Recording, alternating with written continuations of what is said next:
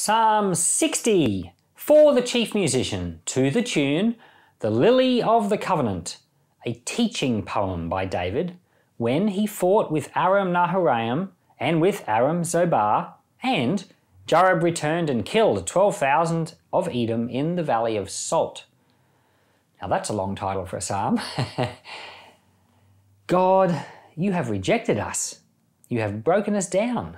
You have been angry. Restore us again. You have made the land tremble. You have torn it. Mend its fractures for its quakes. You have shown your people hard things. You have made us drink the wine that makes us stagger. You have given a banner to those who fear you, that it may be displayed because of the truth. Selah. So that your beloved may be delivered, save with your right hand and answer us. God has spoken from his sanctuary. I will triumph. I will divide Shechem and measure out the valley of Succoth. Gilead is mine and Manasseh is mine. Ephraim also is the defense of my head. Judah is my scepter. Moab is my wash basin. I will throw my sandal on Edom. I shout in triumph over Philistia. Who will bring me into the strong city? Who has led me to Edom? Haven't you, God, rejected us? You don't go out with our armies, God.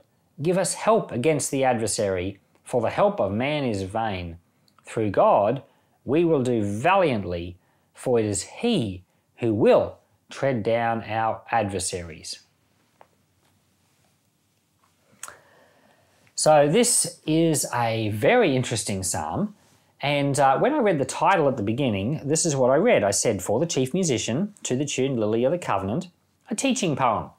So it's just a song that explains something, and it's for the chief musician. And then it says it was written when David fought with Aram Naharaim and with Aram Zobar, and Joab returned and killed 12,000 of Edom in the Valley of Salt. So it sounds like this psalm happens at a time when David's fighting these two people in Aram, and then he sent his chief back to fight Edom. So you don't get the impression at all that David was defeated in battle. But that's exactly what this psalm is about.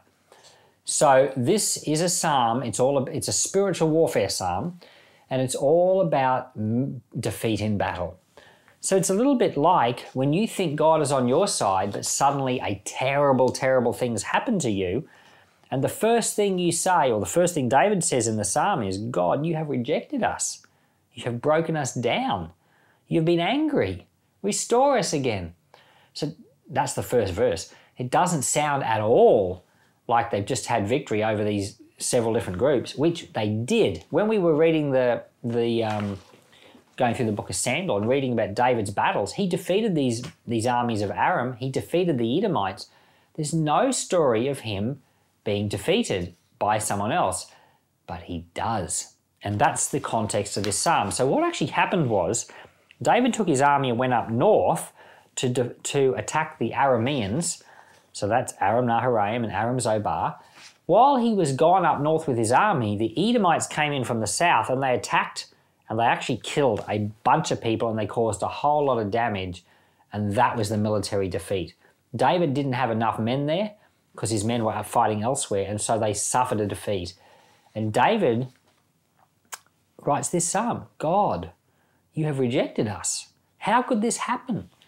How could our women be killed? How could our children be taken away? How could you allow this to happen to us, Lord? Restore us.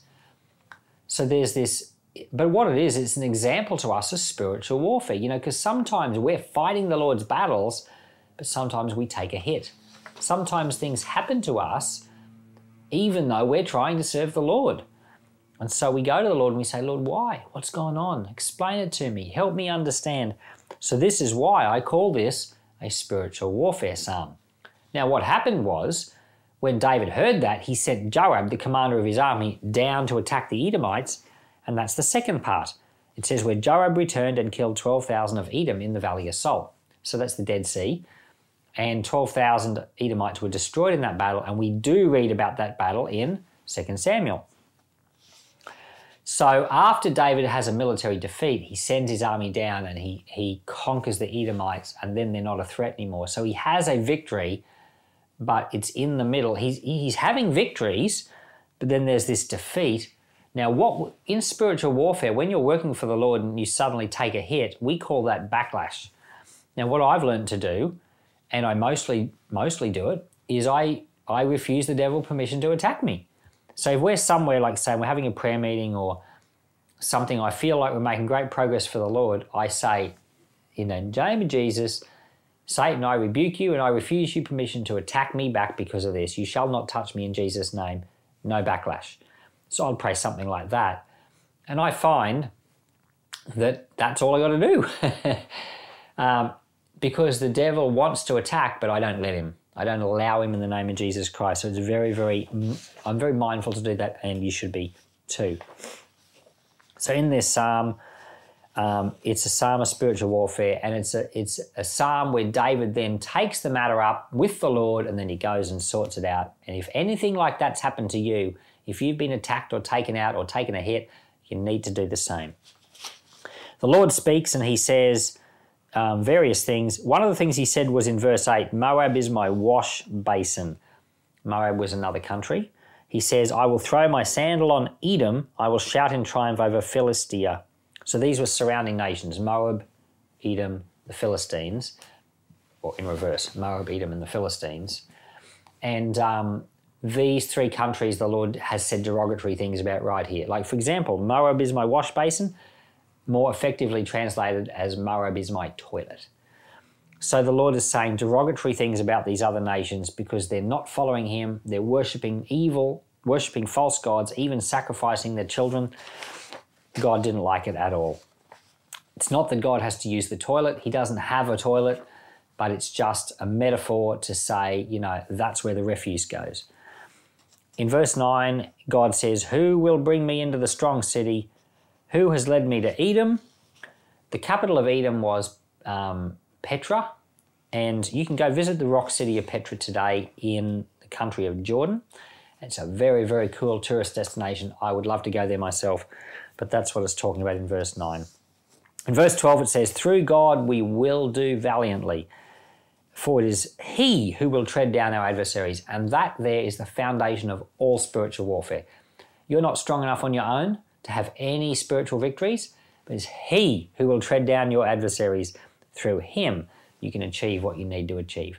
Lord, I thank you for David's military victories, but also thank you you've put in our hands weapons of war, the word of God and prayer, and the ability to hear your voice and to obey.